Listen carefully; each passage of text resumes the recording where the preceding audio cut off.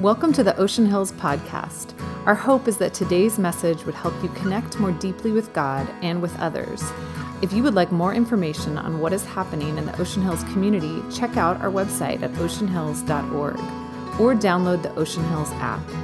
If you are encouraged by our ministry and would like to partner with us financially, you can give through your mobile device by texting Ocean Hills to 77977. We hope you enjoy this message. Holy Spirit, we invite you, the Spirit of God, to right here, right now, that you would take the Word of God and do the work of God in us this morning. I pray that this Word, the Bible, it's described as a double-edged sword, that it pierces our hearts. It cuts deep to heal us and to help us, to clarify for us the way you've made us to live. I pray that this morning, in this moment, that something really significant would happen in our lives, that the Spirit of God would move powerfully through these words. In Jesus' name, amen. Thank you for coming to Ocean Hills this morning. I know that you have lots of options on Sunday mornings in this community. And the fact that you are making a decision to be here with us, I honor you for that. And I hope that God speaks to you this morning. I want to begin by asking a question. Have you ever wondered why God doesn't instantly take a Christian to heaven the moment that a person receives Christ into their lives? If you call yourself a Christian, a follower of Jesus, have you ever wondered the moment that you prayed the prayer, you came forward at a church service, that you filled out a card and said, I want to receive Christ, I want to open my life, I want to begin a relationship with Christ, I want to receive forgiveness. Why in that moment didn't the Lord God Almighty just instantly and immediately take you to heaven? Have you ever thought about that? Why? Why wouldn't He do that?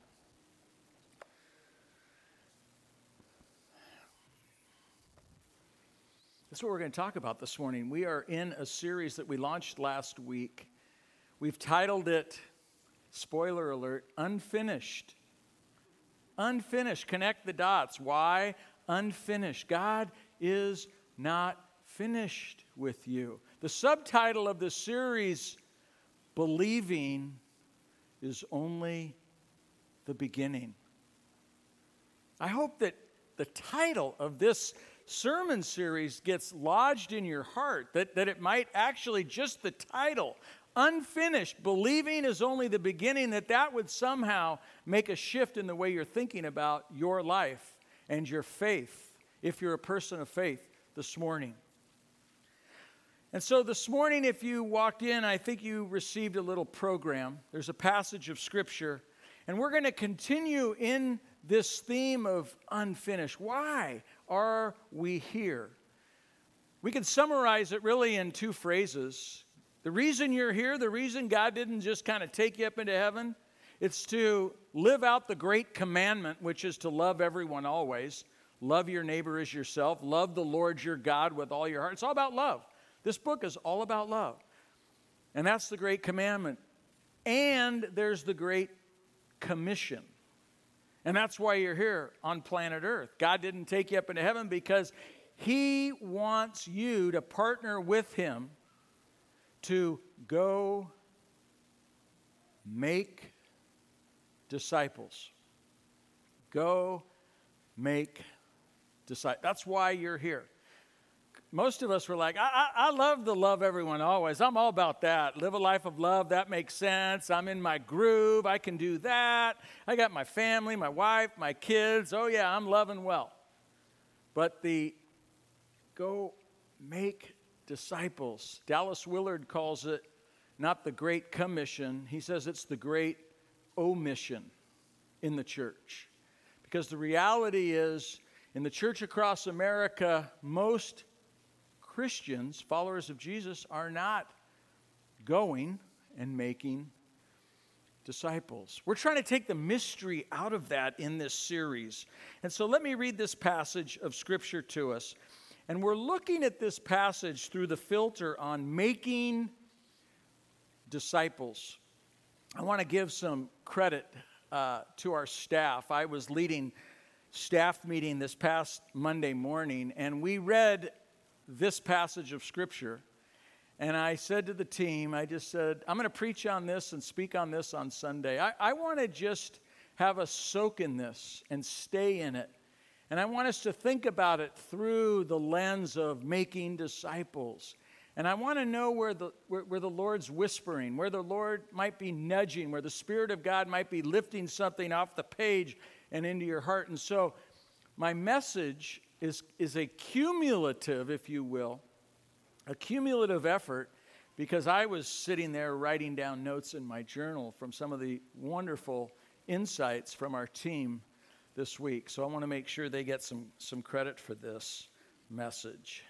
And if at the end of the message you go, oh gosh, that was a C+, you can blame me, not the staff. So, okay. Luke chapter 5, here we go.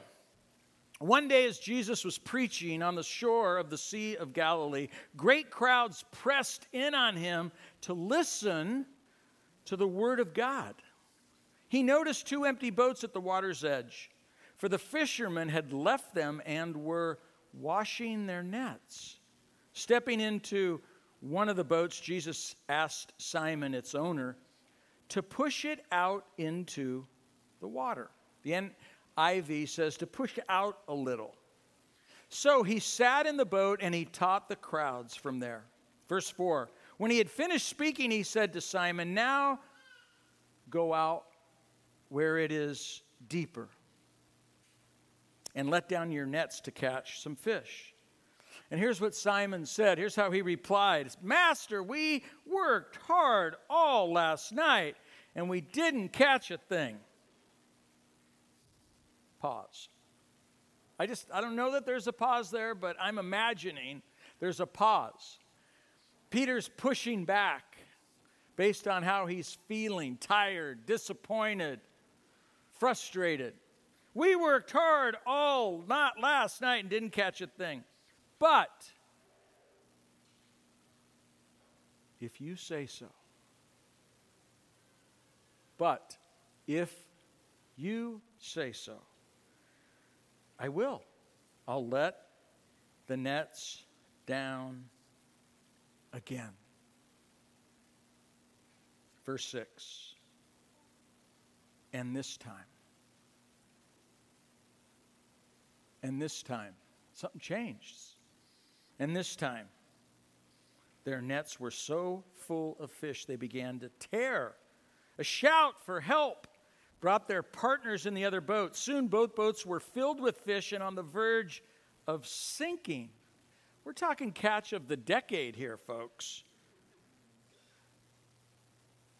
When Simon Peter realized what had happened. When Simon Peter had realized what had just happened, he fell to his knees. He fell to his knees before Jesus, and he said, "Oh Lord, please leave me. I'm such a sinful man." For he was awestruck. He was awestruck by the number of fish they had caught, as were the others with him. His partners, James and John, the sons of Zebedee, were also amazed. And Jesus replied to Simon, "Don't be afraid. From now on." What? From now on. What do those 3 words mean? From now on. From now on. From now on. You'll be fishing for people. And as soon as they landed, they left everything and they followed Jesus. This passage is loaded. We could do a 10-week series just on this passage, but today, 3 reflections on making disciples. If you're taking notes, the first reflection is disciples push each other. Disciples push each other where we don't want to go. Larry Osborne is the pastor at North Coast Church. It's like 10,000 people in North San Diego County. And that was his quote at a seminar I was at several years back. And he said, that was his line. Discipleship is about pushing people where they don't want to go. And so as we look at this, it says that people they're crowding around Jesus. They're listening to the Word of God. They're at the beach. I mean, it's church at the beach. This is where we got this idea. It's church at the beach. But apparently, not for Peter. Have you noticed? As I was reading this, everybody's at church listening to the Word of God. The crowd's pressing in, but not Peter. Peter's off washing his nets, his boat, his nets. He's not at church. He's working. And Jesus reaches out to the guy not at church. Hey, can I use your boat?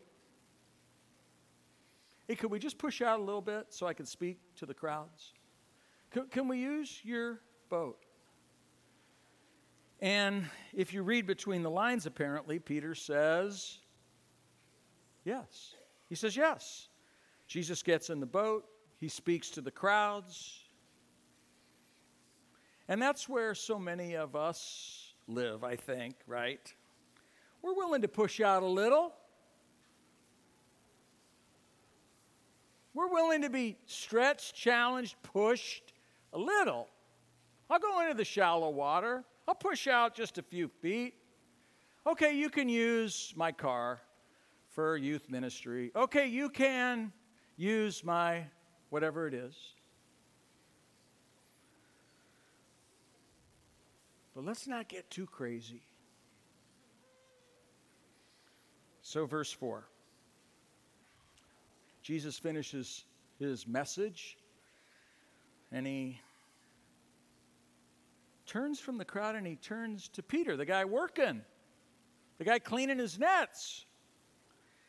He says, let's go out into the deeper water. Let's go out into the deeper water. Jesus is pushing him beyond his comfort zone, outside of his feelings of comfort, out where he doesn't want to go. Where do I get that? Well, look at Peter's response, right? Many of us don't want to go into the deep water. And this comes from our staff. What does the deep water represent? One person said, Jesus took Peter out back to where he experienced disappointment. What a great insight. Jesus took Peter back out to where he experienced real disappointment. Discipleship, when we make disciples, we're talking about what's real. We're not just doing the Christianese, praise the Lord, everything's amazing.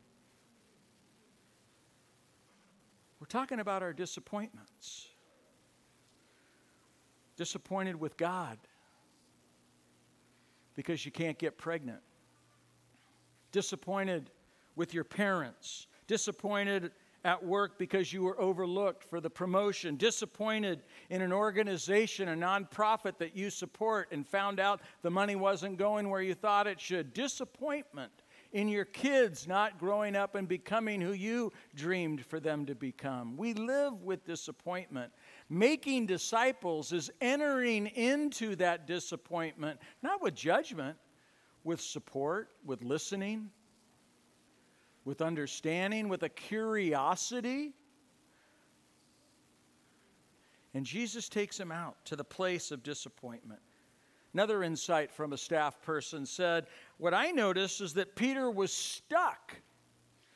He can't figure it out. He's been out all night. He didn't catch anything. It says he caught nothing. He's stuck. Discipleship and making disciples is deeper discussion about where we feel stuck in our life. Maybe you're stuck this morning in debt. You just can't get enough income to pay your expenses. And you're just hemorrhaging financially, and you feel stuck because you can't make a change. Maybe you're stuck in a marriage that's just stale, and it's been that way for a while. Stuck in shame about your weight, the way you look. Stuck in an addiction, in a dead-end job or career, right? Stuck. When we're making disciples, we're not just memorizing Bible verses. That might be part of it because God's Word speaks to us, but we're also getting real about where we're stuck and where we're disappointed, but also where we're scared. Isn't it true? Shallow water, when you're a kid growing up, shallow water feels safe. Deep water feels scary, doesn't it? Put out into the deep water. Real life discipleship, we talk about our fears, what we're afraid of. I don't want you to know. What is it that you don't want me to know? What is it that you're not letting others in? About what? What is that you're afraid of letting others into? Your eating disorder, your explosive anger issue, your shopping addiction, your giving records to the church or to nonprofits, whatever it is. Like, oh man, I don't want anybody to know. Deeper water is also saying no so you can say a bigger yes. Saying no to your comfort in order to say a bigger yes to pouring into and discipling others. Saying no to watching The Bachelor so you can say yes to Monday nights or whatever night you watch it, that you're going to say, I'm going to invest in some other people. Or here's what happened in my mind. I became a Christian in high school, wasn't raised in a faith-based home. And a man named Dave Hicks said, I want to meet with you. I want to help you learn how to follow Jesus. Great. I was new. I didn't know anything. He goes, I'm going to meet you at your house before school. I was a senior in high school. He goes, I'll be there at 6 a.m. Not sure about that. I'm okay with cutting first period. How about we do that? Dave Hicks would show up at my house at 6 a.m., and there were Monday mornings that I overslept. My bedroom was on the second floor. He would throw pebbles at my window to wake me up. But I got up because I wanted to follow Christ. I wanted to learn, what does this mean to orient my life around Jesus, not around John? What's the shift that needs to take place in my purpose and my priorities and my choices and the way I use my time and my money? And Dave invested his life into mine. He became my spiritual father because he spent time with me and he lived by example and I watched and he let me into his life. Disciples push out into the deep water together. Oh, and there's one more thing on this point, and then I'll move on to the next. Think about this. What Jesus is asking Peter to do makes absolutely no sense. You're like, what? Well, think about it. Peter, by profession, was a professional what? Fisherman. Jesus was a carpenter, rabbi. Okay. Fish were caught in the shallow waters. Jesus tells them to put out into the deep water. Fish were caught at night. Jesus is telling him to go back out, and now it's morning. This makes no sense to Peter. Jesus is pushing him. He's stretching him. He's saying, you need to trust me. I have so much for you, Peter. And Jesus would say that to you and me. Trust me. It's not what I want from you. It's what I want for you in your life. And I'm inspired by Peter. Notice how he responds. He pushes back. It's a moment of authenticity. He's honest. He's not playing religion, pretending here. He's like, are you kidding me? I've been out all night. I haven't caught anything. And the nuance there is I am the professional fisherman. I know what's going on. But then there's that pause, that aha, that surrendering moment. But because you say so, I will. Because I don't feel like it, but because you say so, I will. I'm tired, but because you say so, I will. I'm frustrated, but because you say so, I will. I'm disappointed, but because you say so, I will. It doesn't make sense to me. It doesn't make sense to me to become the servant of all, to love my enemies, to forgive that family member, to wait to have sex till I get married, to go make this. It doesn't make sense, not me. But because you say so, I will. These are the conversations that disciple making and disciple makers that we have. We push, we nudge, we help each other stretch in the areas that are a little bit like, no, this is kind of off limits. This is taboo. We're not going to talk about my money. We're not going to talk about my sex life. We're not going to talk about my, you fill in the blank. And that's why so many of us are still the same after 40 years of following Jesus. I'm not going to go there. Let me keep moving on. Second reflection, disciples help each other pay attention to God activity. We help each other pay attention to God activity. Verse 8, when Peter, what's the word? Realized. When Peter realized what had happened. You know, so many times in our lives, God's always working. You know that, right? God's always at work. He's at work right now. When you go to lunch after church, He's at work. When you go to work tomorrow, He's working. He's there ahead of you. What's He doing? That's your job and my job to figure out. How do I orient my life around Jesus so I'm listening? Oh, He's calling me to love everyone always, but even them? Yeah, even them. Even her? Yeah, even her. But what about, yes, even him. And He's calling me to impact and influence the people around me, to be living beyond myself. What is the God activity? Look at in this text. God's up to something unusual, supernatural was happening, and Peter noticed. He just made a frigging fortune. Catch of the year, deal that would make his year. He realized it wasn't him, it was God. He realized it wasn't him, it was God. He realized it wasn't him, it was God. We call that grace. And discipleship relationships get curious about what God might be up to in your life. I wonder why you just got that deal of the decade. I wonder why God helped make that happen. Why God allowed that to happen. That windfall you just got, that inheritance, that promotion. I wonder what God's up to there. Who do we talk to about that? How do we filter those events in our life spiritually?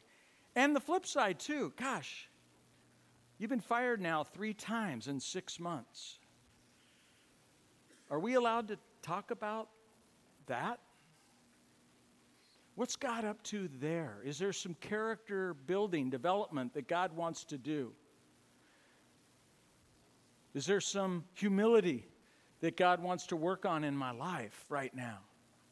You see, disciple making is about helping each other pay attention. We talked about that last week, to the God, Holy Spirit stuff that is happening in our story. Remember the Dallas Willard quote? Your story is God's curriculum for your transformation. So it's paying attention and listening to what's happening in your life. Why can't I overcome this signature sin in my life? I've been struggling with this, not for days, for years. Maybe something needs to change. Who are we talking with that about? Or is it taboo? Have I built a wall around myself? Discipleship is about letting others in to have these conversations in order to live the best version and become the best version of yourself. Real quick, many of you know the story. 5 years ago, I was on a Vespa, going to a yoga class, going through an intersection right here downtown, and a 92-year-old man ran a red light, and he T-boned me without even braking, going 40 miles an hour. The impact sent me into the curb and light pole and in the gutter. And I should have been killed, and thankfully I wasn't. Broke my wrist, broke my back, bunch of scrapes and stuff. But a man in my life who I would say is a mentor, he pointed out two things to me. This is that God activity. Here's what he said. He said, John, number one, I want to encourage you, don't waste your pain. What does that mean? Maybe you're here and you got divorced. Don't waste your pain. Maybe you're here and you did get laid off from your job. Don't waste your pain. Maybe you're here and you can't get pregnant and you want to. Don't waste your pain. What does that mean? God speaks to us through our pain.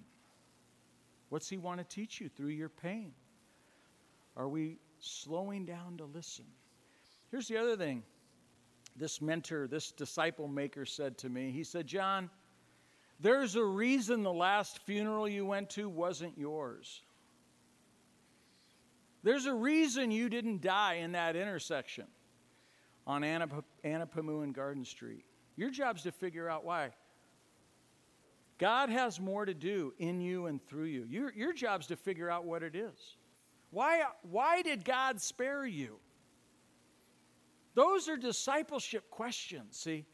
And it's this kind of, what's the God activity? We're paying attention. We're listening. And we're listening to the Spirit of God to help us move and learn and grow and become more like Jesus. Last thought, discipleship or disciples hunger and thirst to live a bigger and better God story. Verse 9, notice Peter's response. After this big catch, he sees something supernatural. He's going, oh my God, that's not me. God brought in that deal of the decade.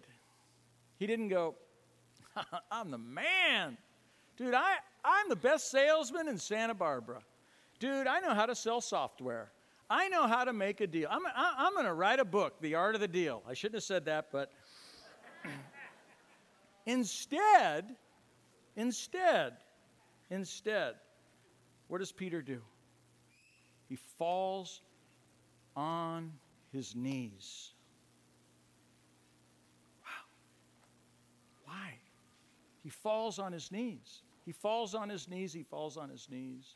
And he says, I'm too much of a sinner. Repentant. I'm not who I want to be, God. I'm selfish. I'm rebellious. I'm willful. I'm stubborn. I'm not who I want to be. He's on his knees saying, God, help me. I'm unworthy. I need you. Forgive me. But it also says he was awestruck. It's just like, God, you're amazing. Look at what you just provided. I'm giving you the credit. I'm not taking it. He's awestruck at what God has done. And that made him fall on his knees. Here's what I have written in my notes. Maybe it's time you fell on your knees. When was the last time, in humility, because you were awestruck or because you were broken about your own sinfulness and selfishness, you got on your knees before God and just said, God, I need you. Here's what I want you to hear, though, as I close up this deal. I served on summer staff at Mount Hermon in 1980. There's a man there named Ron DeMoller. I think he's still up at Mount Hermon, but he's retired. Ron was in charge of Ponderosa Lodge. It was a high school camp. Every Sunday afternoon, the staff would gather before all the students arrived at camp, and Ron would teach us a passage out of the Bible. I still remember what he said on this one Sunday afternoon in 1980. I can't even remember my sermon from 2 weeks ago. But I remember what Ron said back in 1980 about this passage. I wrote it in my Bible back then. God uses sinful people who are repentant in ministry. God still can use you, a selfish, willful, rebellious, a sinful person. If you're humble and repentant, He can use you in ministry. He can use you to disciple others. And that's as true for me and you as it is for anybody. Don't think about where you've been. Think about what God wants to do. If you're on your knees, if you're humble, if you're crying out to God, God can use you. And this is how the story ends. Verse 11. 10 and 11. It says, well, I'll just read that last paragraph. Jesus replied to Simon, don't be afraid. Some of you in this room are afraid. Oh, gosh, I can't do it. I can't make disciples. I'm unworthy. I'm inadequate. I don't have what it takes. I think Peter probably felt that way. Jesus said to him, and he says to you, don't be afraid. Don't be afraid. And then the next three words. Can you see them? They're on the screen. From now on.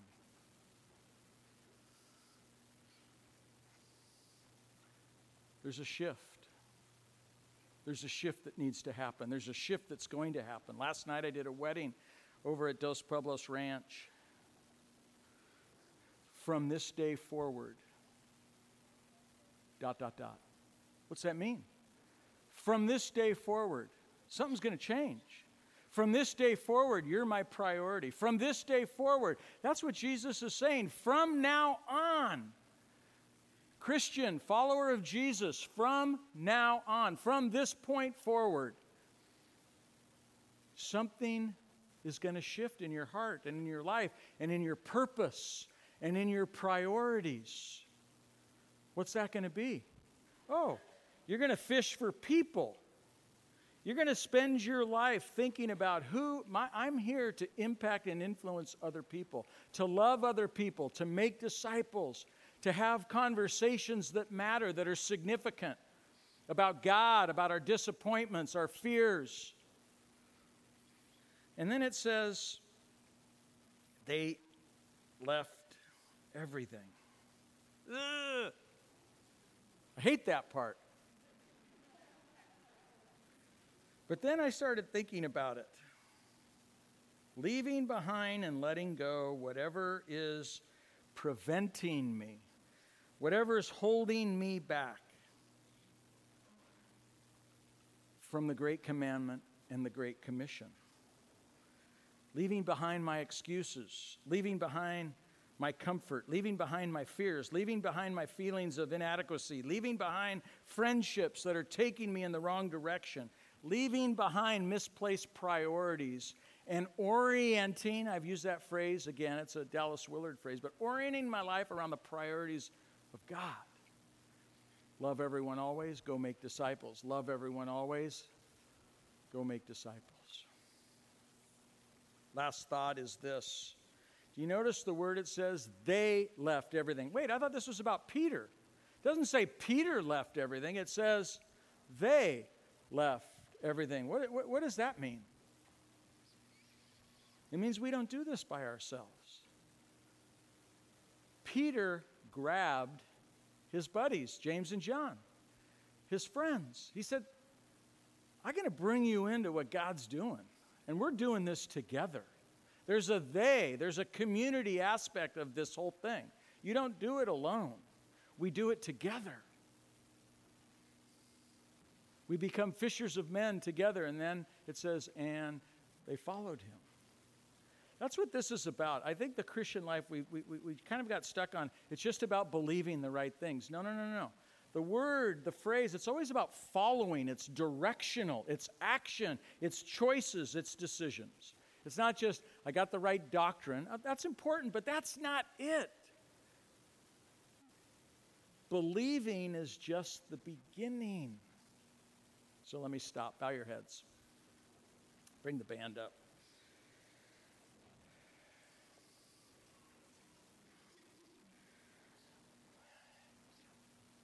Your eyes are closed in this moment, but on August 25th, we call it Back to Church Sunday. We're going to launch an initiative called 40 Days of Discipleship, and we're going to invite you to say yes, to sign up, to embrace from now on, and for 6 weeks to be willing to meet with one other person, to talk about spiritual things, to talk about Jesus, to talk about your life.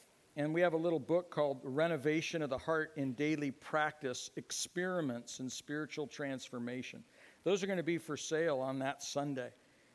And if you're willing to do this, we want you to email the office or write it on your card and put it in the joy boxes as you leave.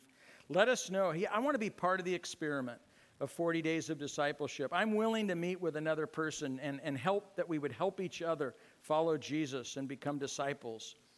If you're willing to say yes to that, let us know. Let us know. So we're going to sing a song of response. And for some of us, responding to this is simply in your heart. Maybe you want to put your hand on your heart. But for others, it might be that phrase from now on. You're going to need to come forward. I'm going to be down here in the pit kneeling, because I need to kneel. That when I read a passage like this, I have so many reasons to kneel before God, awestruck, but also repentant of my own selfishness. And if you want to join me, I'll be down here. Let's stand together. Would you do that with me? Just let's stand. We're going to sing. But I'm going to ask you to make a commitment this morning. It might be from now on, I'm willing to orient my life around the Great Commission. I'm willing to start making disciples. I'm willing to become the man, the woman God wants me to be. Maybe it's just, man, you were out all night last night. You dragged your butt into church this morning. You're like, I'm so far from God. Then get down here on your knees and get right with God in a moment of honesty and authenticity. Get real with the Lord, just like Peter was real with the Lord. You're invited to come down. Our prayer team might just come and put a hand on your shoulder and say a prayer over you as you kneel. You don't have to kneel. You might just come down and sing this song as an act of response, but get a front row seat right up here at the platform. I hope that you'll join me. Let's respond to this message. Before you re-enter your day, we hope that you will take just a few moments to pause and respond to what God has put on your heart through this message. Thank you again for listening to the Ocean Hills Podcast. For access to more sermons, visit the Watch and Listen page on oceanhills.org or find them on the Ocean Hills app.